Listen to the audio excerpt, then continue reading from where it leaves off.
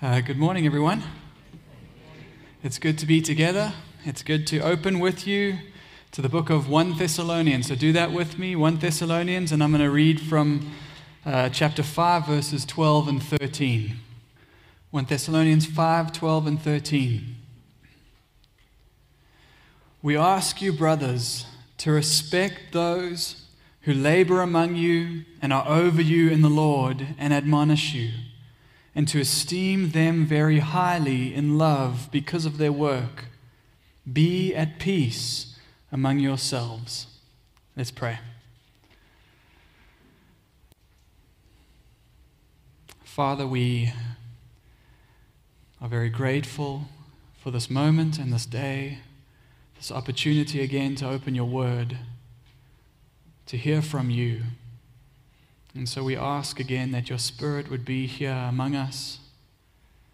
And I pray, Lord, that through your Spirit there would be soft and tender hearts toward you, toward the truth of your word.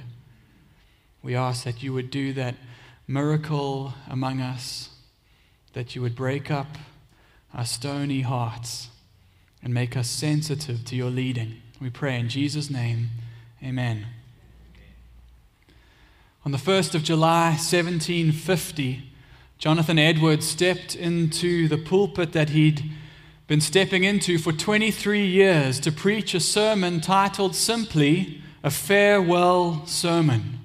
It would be the last he ever preached to that congregation. He'd been voted out by a majority of the church over an issue surrounding the doctrine of communion. On June 22nd, about a week prior, he'd also been dismissed by a local council of ministers. George Marsden, in his biography on Edwards' life, quotes a friend who says he witnessed Edwards' demeanor that week. I never saw the least symptoms of displeasure in his countenance the whole week, but he appeared like a man of God whose happiness was out of the reach of his enemies, and whose treasure was not only a future, but a present good, overbalancing all the imaginable ills of life, even to the astonishment of many who could not be at rest without his dismissal. So what do you preach as a last sermon after you've just been voted out of the church? In his notebook, we see that Jeremiah 23 verse 5 had been swirling around in his mind. It marks the 23-year mark in the prophet's ministry, and it says this: for 23 years the word of the Lord has come to me, and I have spoken persistently to you, but you have not listened. That seems like a good connection, right? Well, Edwards did make passing reference to Jeremiah 23. He left out the rebuke, assuring the church, I am not about to compare myself to the prophet. He preached instead from 2 Corinthians 1:14. And I hope that as you have understood in part, you will come to understand fully that you can boast of us just as we will boast of you in the day of the Lord Jesus. Another biographer, Ian Murray, writes, no congregation was ever spoken to more tenderly than the people of Northampton on July 1, 1750. He does not hide from his people that he had been plunged into an abyss of trouble and sorrow, yet his words are singularly free of blame or accusation.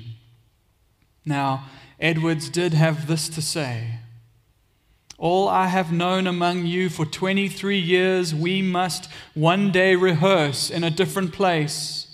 For ministers and people under their care must meet one another again before the tribunal of Christ at the day of judgment, there to give an account before the great judge, the Lord, the head of the church, of their behavior one to another in the relation they have known each other in this world.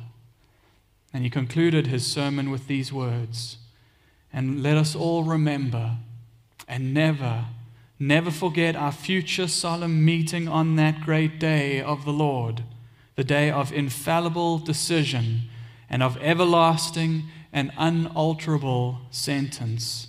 Amen. Now, Edwards did in that final sermon what he had done so often for 23 years. He lifted the eyes of his congregation to something eternal, to another day to come. And we have just come through Paul's great section in the book of 1 Thessalonians on the second coming of Christ and that great day of the Lord. Paul would have his readers walk in a manner that is pleasing to the Lord with that day in mind. And with this as the backdrop, he now turns at the end of the letter to a series of short instructions. And he begins here with the relationship that exists between the members of a church and its shepherds, its elders. I am very grateful that our situation today is not at all like the situation Jonathan Edwards faced on July 1, 1750. But under God's providence, this is the text that has crossed our paths. And so we have an opportunity today that we should not miss. We need to check the state of our hearts on the matter of our relationship with our leaders. As Edwards said, we'll one day stand before the Lord to give account for the way that we lived in the local body of Christ. Now, I'm very aware that it's a little awkward for a leader to stand up in the pulpit and then to tell you how you are to relate to your leaders. We're going to embrace the awkward today, okay? I have two headings. Number one, what we see from this passage is the activity of a true shepherd. And number two, the attitude of a healthy church member. So number one, the activity of a true shepherd. We don't know how this church came to have their leaders. Did the apostles, in that short time when they were among them, before they were forced out of the city, were they able to appoint and leave elders with the church? Was this perhaps a function of Timothy's later visit to them? Remember when he comes and visits and then takes a report back to Paul? Or did these elders, these leaders, just emerge naturally from the congregation and come to be recognized as such? One thing we do know is that with the founders of the church being forced out of the city, it was of vital concern that the church be left in the hands of good leaders. Paul made sure that every church, the churches that he planted, would not be left to their own devices, that there would be shepherds to protect, to warn, to watch over, and to feed the sheep. In Acts chapter 14, this is long before he ever came to Macedonia and to the city of Thessalonica. We see there he's with Barnabas still, and they're going through the region of Asia Minor, and it's a difficult time in their ministry. There's great persecution and opposition. They plant churches in Lystra and Iconium and in Derbe, and then after planting these churches, it says they go back to strengthen the churches, encouraging them to continue in the faith and saying that through many tribulations we must enter the kingdom of God, Acts 14:22. In verse 23, to this end, it says they appointed elders in each church, plural, elders in each church. This practice is established in the New Testament, and the word elder is used interchangeably in other places with words like overseer and shepherd or pastor. And in 1 Thessalonians 5 verse 12, Paul identifies this group of people by a threefold function. He says they are those who labor among you and are over you in the Lord and admonish you. So let's unpack each one of those. Firstly, those who labor among you. John Stott in his commentary writes this: true pastoral work is hard work. The verb Paul uses here normally refers to manual occupations. It means to toil, strive, struggle, and to grow weary in doing so. It conjures up pictures of rippling muscles and pouring sweat. Now, granted, since Mark and Charles are no longer on the eldership and had to step down for life busy family reasons. Now, when you think of the eldership, you don't really think ripped anymore. I assure you, however, that your elders do work hard. In fact, even often to the point of fatigue, which is actually what's implied in Paul's word. Paul uses it over and over again to designate pastoral or ministerial labors. He tries to encourage Timothy in his pastoral work in 2 Timothy 2 verse 6. It is the hard-working farmer who ought to have the first share of the crops. And the elder should strive for the heart of Paul in Colossians 1:28-29. Paul says, Him, that's Jesus, we proclaim, warning everyone and teaching everyone with all wisdom, that we may present everyone mature in Christ. That's the goal. For this I toil, says Paul, struggling with all his energy that he powerfully works within me. So Paul makes it very clear that pastors and elders who would lead in the church ought to be found hard at work. Matthew Henry aptly remarks, they are called laborers and should not be loiterers. The heart of a true shepherd is to be engaged in the work, eagerly desiring to serve the needs of the flock. And that's because there is a fire that should exist in the heart for the purity and the perseverance of God's sheep, to present everyone mature in Christ. And I can say sincerely that I do see that fire in your elders. We ought to, as a church, be praying that that fire would never be extinguished in their hearts. They are those who labor among you. Number 2, they are those who are over you in the Lord. And we live in an age where the word authority is a swear word. And leaders are being met more and more with suspicion. And so we are called in the church to live counterculturally with a structure that has been set up by God Himself, where leaders actually lead with integrity and in love, and members actually follow with submission and in love.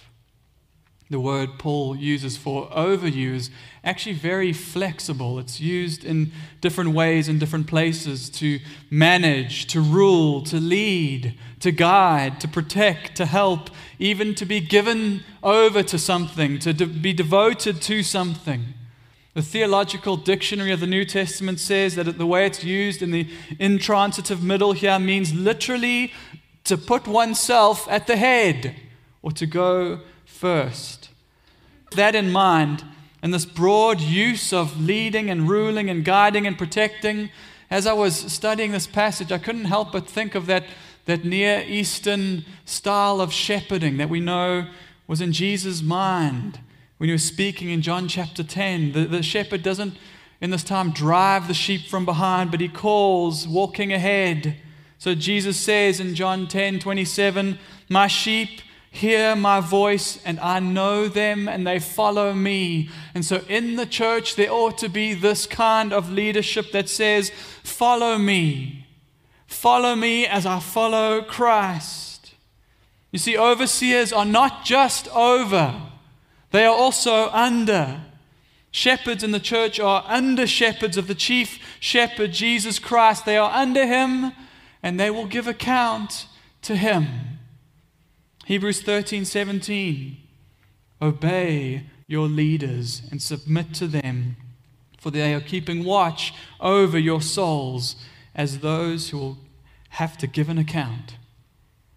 Let them do this with joy and not with groaning, for that would be of no advantage to you. This is why Paul says that they are over you in the Lord. The calling comes from Christ. It flows from relationship with Jesus Christ. The elder serves faithfully to the degree that his heart mirrors the heart of Christ for the sheep. Ed Clowney, in his commentary, said, the elder has authority.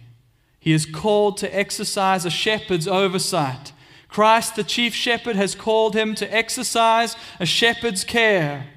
But the under-shepherd is not a stand-in for the Lord.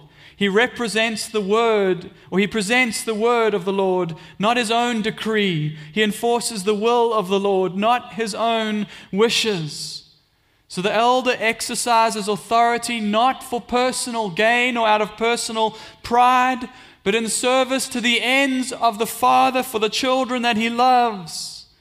Elders are to require submission and obedience, but not for the sake of their own egos, but because they want the sheep to know the one that they know and love the one that they love and walk with Him in the blessing of closeness and nearness to Him. The elder who is over you in the Lord ought therefore to strive for a balance that is often difficult to get right, where on the one hand they are gentle and lowly, because that is what Christ is like. He is gentle and lowly. A bruised reed He will not break. There has got to be in elders this sense of gentleness. There has to be. Faithful elders want their people to experience in their interactions with them the love of Christ, the goodness of Christ. There must be that gentleness on the one hand, and on the other hand, there has to be a firmness, a strength. They need to be courageous to call out the sin that would harm and would hurt and would cause havoc in the relationship between the sheep and their chief shepherd, Jesus Christ. There are those who labor among you and are over you in the Lord. Thirdly, they are those who admonish you. When was the last time you used the word admonish in a sentence? It's not a word that we use very much today. It involves primarily the correction of doctrinal and moral errors. Paul is speaking here to the gatekeeping, the guarding functionality of elders in the church. Elders should be ready to recognize and expose false teaching when they see it. And they should be ready to provide correction when good doctrinal confession doesn't work itself out in right living. And again, this idea is very foreign to our world, isn't it? Personal correction has become anathema in our culture. How dare you peer into my life and my affairs and think that you can judge me? Right? We're not going to see 1 Thessalonians 5 verse 12 quoted at all by the world. Respect those who labor among you and are over you and admonish you. And what we see in the world is a misuse of Jesus' words, judge not lest ye be judged. And the world would look at you, if you are a member of this church, as though you are crazy for entering into this kind of relationship that really is central to the life of the church. The members in submission to one another and to their elders. If you want people to lose their minds in the world, start talking about things like church discipline, right?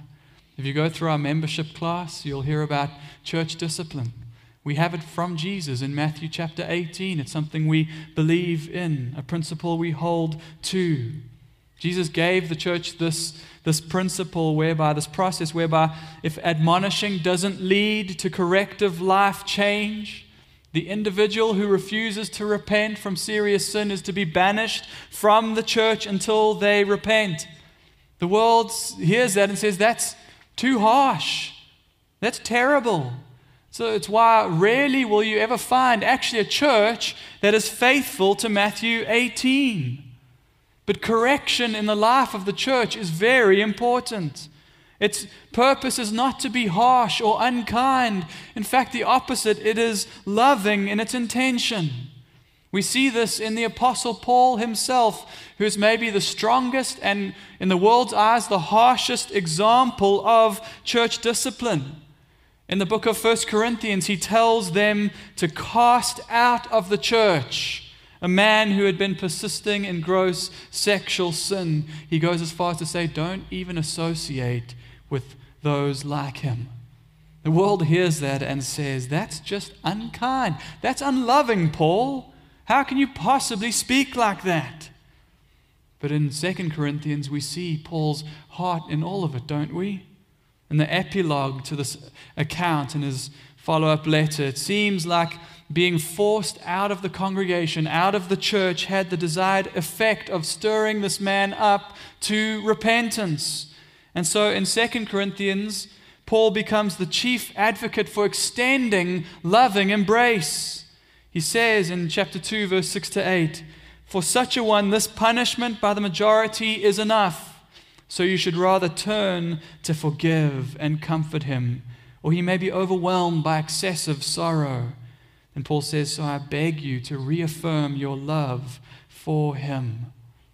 The point is love. That's the point of correction. In a world where no one is allowed to point out your flaws and your weaknesses, your faults, it's the responsibility in a community like this to admonish.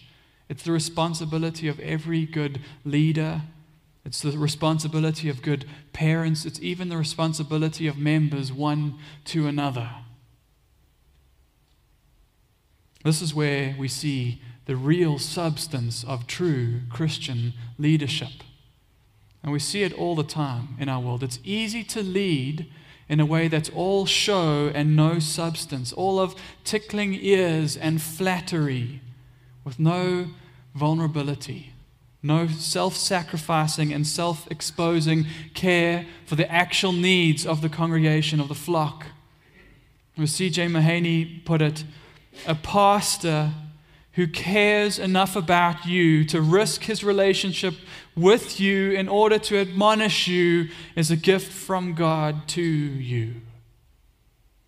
So how do you respond to those who labor among you and are over you in the Lord and who admonish you? Number 2, the attitude of a healthy church member. Let's read verses 12 to 13a again.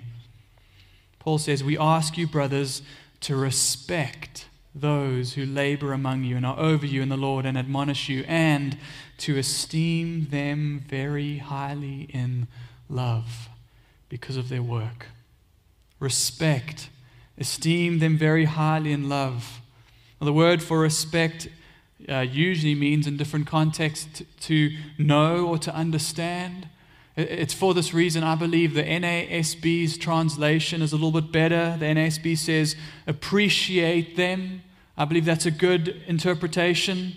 Appreciate those who labor among you.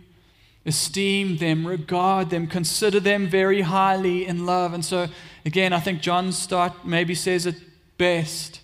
As a member of the church, you are called to this twofold ministry under your elders, and it's a ministry of appreciation and affection. Appreciation and affection. Appreciate those who labor among you and are over you and admonish you. This threefold function of the elder in verse 12 actually implies a threefold ministry of appreciation among the members for their elders. That should be palpable, tangible in the life of the church. If elders, for starters, are to labor, in other words, to work hard with a fire for the purity and the perseverance of the flock, then church members are to receive that labor and welcome it. They are to seek out spiritual oversight, seek out care in those difficult times with tricky decisions of life. Approach your elders when you're in need. Call to them for help when you need it. Your elders love nothing more, I promise you, than to hear from you, I have a need. Can you please pray with me? Can you come alongside me?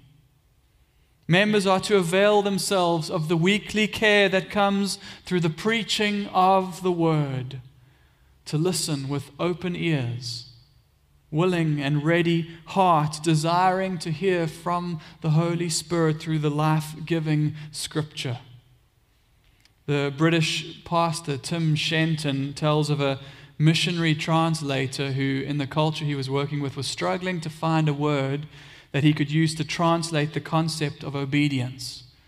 And he says one day this missionary arrived home and he whistled for his dog, and his dog just came running at full speed. And there was an old native who was watching and smiled and said to him, "Your dog is all ear. Your dog is all ear." And immediately the missionary knew which word or term he would use to translate the concept of obedience.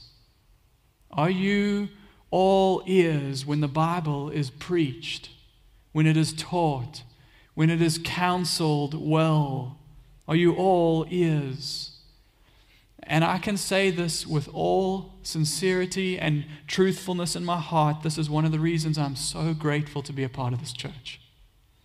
I'm so grateful to be able to stand here and preach because I know that this is true of this congregation in general. I've seen other churches. I believe sincerely that there is an above average appreciation for the elders of the church. The amount of times we get messages saying, we're praying for you. We know that you have to make a decision about X, Y, or Z, and you're in our thoughts, in our prayers. There is a thirst for the Word of God in this church. There is an expectation here that preaching and that teaching would be taken seriously, that whoever fills the pulpit would be given to the task in prayer and in anguish of heart.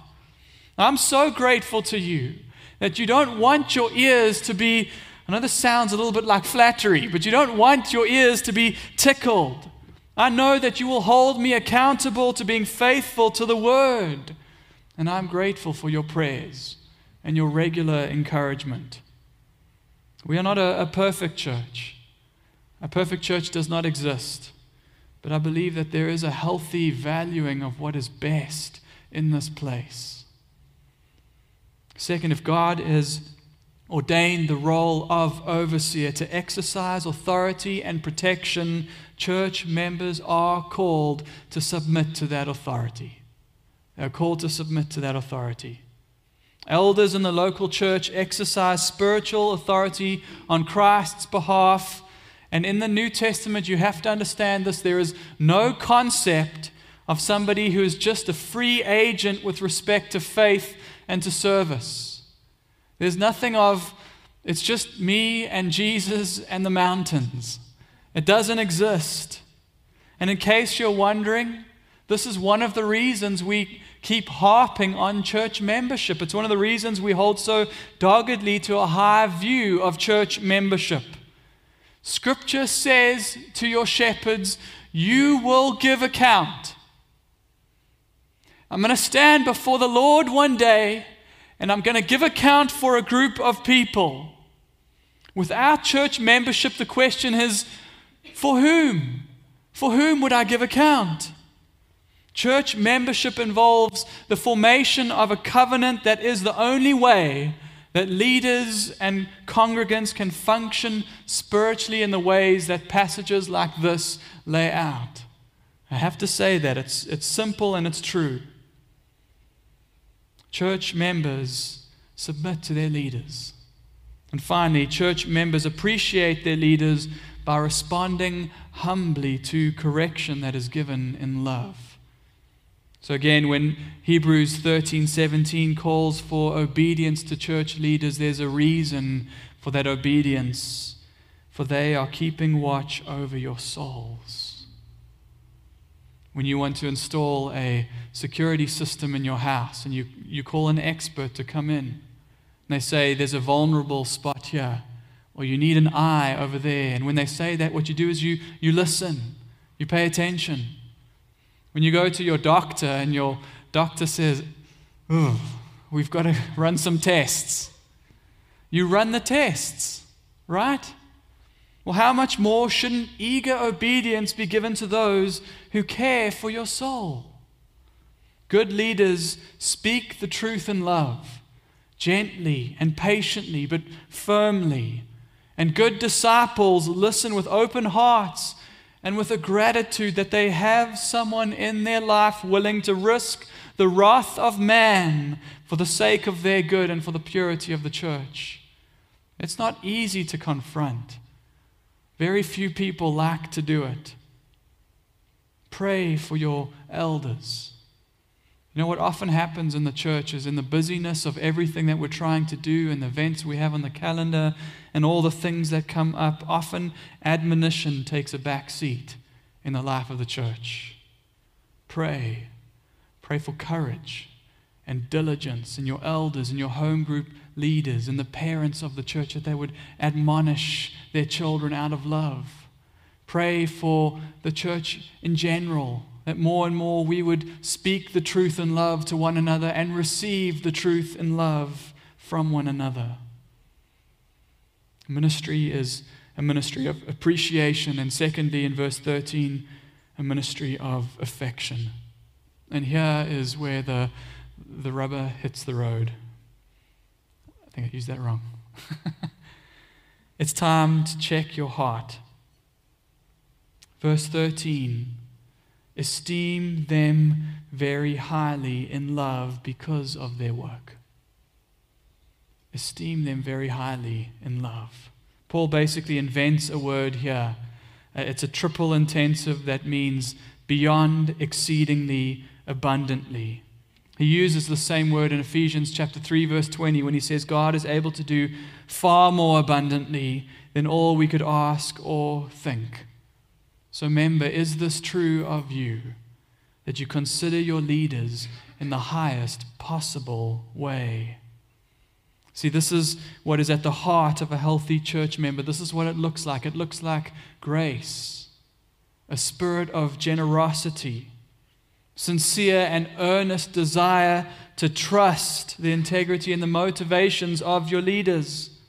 When a member is always impugning the motives of his or her leaders or quick to jump to the worst conclusions, it definitely speaks of an unhealthy situation, doesn't it? And very likely an unhealthy church member. Now, elders are not perfect. They are not perfect. They make mistakes, and they ought to repent when they make those mistakes.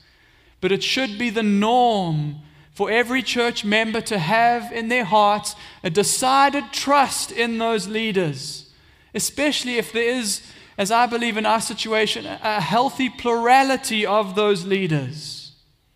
Members are not called to follow blindly, but they are called to follow with grace, believing the best of those who are over them in the Lord.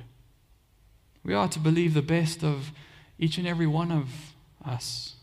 Paul says, esteem them very highly in love. So just as love ought to be the defining mark in all of our relationships, it should certainly be the defining characteristic of how you relate to your leaders. In every interaction that we have, we ought to go away from that interaction asking and wondering, was it love that drove what I said? Was it love that drove the way I responded? Was it love that drove what I did right now? And let me give you a little secret.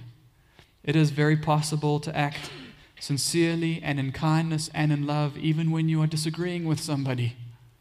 It's possible to confront with love and with warmth and with sincere hope for purity in the church. And finally, notice Paul here gives a reason for why you are to esteem your elders highly in love. He says in verse 13, because of their work. Because of their work. It's amazing to me that Paul appeals to their work as a reason for their love, not to their merit, not to their personality. We live in a day and age where we like to deify the leaders we like. We live in a day and age of celebrity pastors. But the truth is that the longer that you know somebody, the more you'll be aware of their flaws. And I promise you, the longer you live in a church, it is inevitable that at some point or another your leaders will let you down. They will fail you. It could be something small, like a forgotten birthday. Maybe something a little bit bigger, thoughtless words spoken. Just this week, somebody said to me, and I believe rightly, I told you I needed help and you let me down. So what do you do? What do you do when your leaders let you down? You esteem them very highly in love for their work's sake. When unhealthy members are always engaging their leaders with suspicion and with distrust, what is it that happens? You'll be easily offended in every interaction.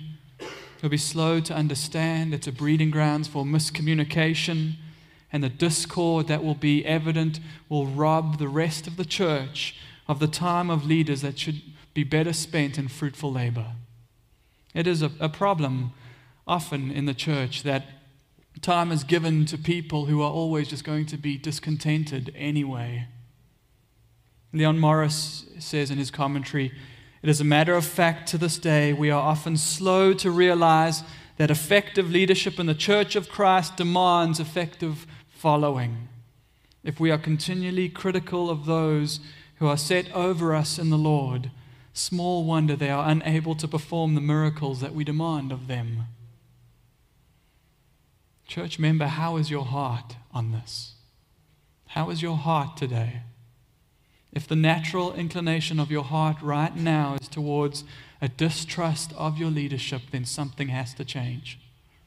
You cannot go the rest of your life with that being the state of your heart. Scripture would not allow it. Something must change. Confrontation must be had. Words need to be spoken in love. Paul ends his instruction by giving us a command. In verse 13 he says, "Be at peace among yourselves." Unity is not the most important thing in the church, but it is certainly very important. Ephesians chapter 4 verse 3 tells us to be eager to maintain the unity of the Spirit in the bond of peace. There are rare occasions in the life of the church that you need to stand up like Martin Luther and nail your 95 Theses to the church door and say, "Here I stand, I can do no other, so help me God." There are times where that needs to happen. But the truth is that most of the things that get nailed to the church of the door are not issues worth fighting over even. Surveys about the volume of the music. They are good questions to ask, but they are not worth fighting over. There are certainly many issues that get raised in the wrong way. Many issues are not worth coming or being confronted about with suspicion and mistrust. And so often we have many false justifications for why peace cannot be had in the church. God has called us to peace. He's called us to love peace, to be intentional peacemakers. He's called us to grace with one another, to be patient and understanding, and to the beauty of forgiveness. There is nothing more beautiful than a community where that forgiveness is on display. One of the most significant signs of the work of the Holy Spirit in a church is jealousy for peace within the church, a peace that is forged around the truth of the gospel. And what is it that the gospel says to us? The gospel says that we have been reconciled to a holy Father, not because of ourselves, not by what we've done, but by the blood of Jesus Christ, His merit, our Prince of Peace. We have become the adopted children of God. Church, we are the family of God, brothers and sisters in Christ. 5 times in this closing section, Paul is going to refer to them as brothers. Do we love the church like God loves the church? Do we look at the church? Do we look at one another the way Jesus does? Christ has made His heart clear. I will build my church, and the gates of hell will not prevail. May we never be found tearing down what He wants to build up. He loves the church and gave Himself for her. So, elder, do you love the church to the point of your blood and sweat and tears? And church member, do you love the church with grace and appreciation and affection and submission to your leaders? Ministers and people under their care, says Edwards, must meet one another again before the tribunal of Christ at the day of judgment, there to give an account before the great judge, the Lord, the head of the church, of their behavior one to another and the relation they have known each other in this world. Let's pray.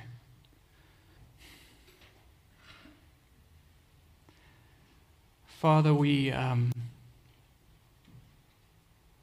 We sometimes look at the church as a leader, an elder in your church. I look at my weakness and my flaws, and sometimes I want to question the wisdom of the way you have set things up. We are prone to mistakes, to letting one another down. We know the elders in this church are not perfect. And so, Father, we do ask for your mercy and your grace. We ask for your forgiveness for those times where we do let your people down.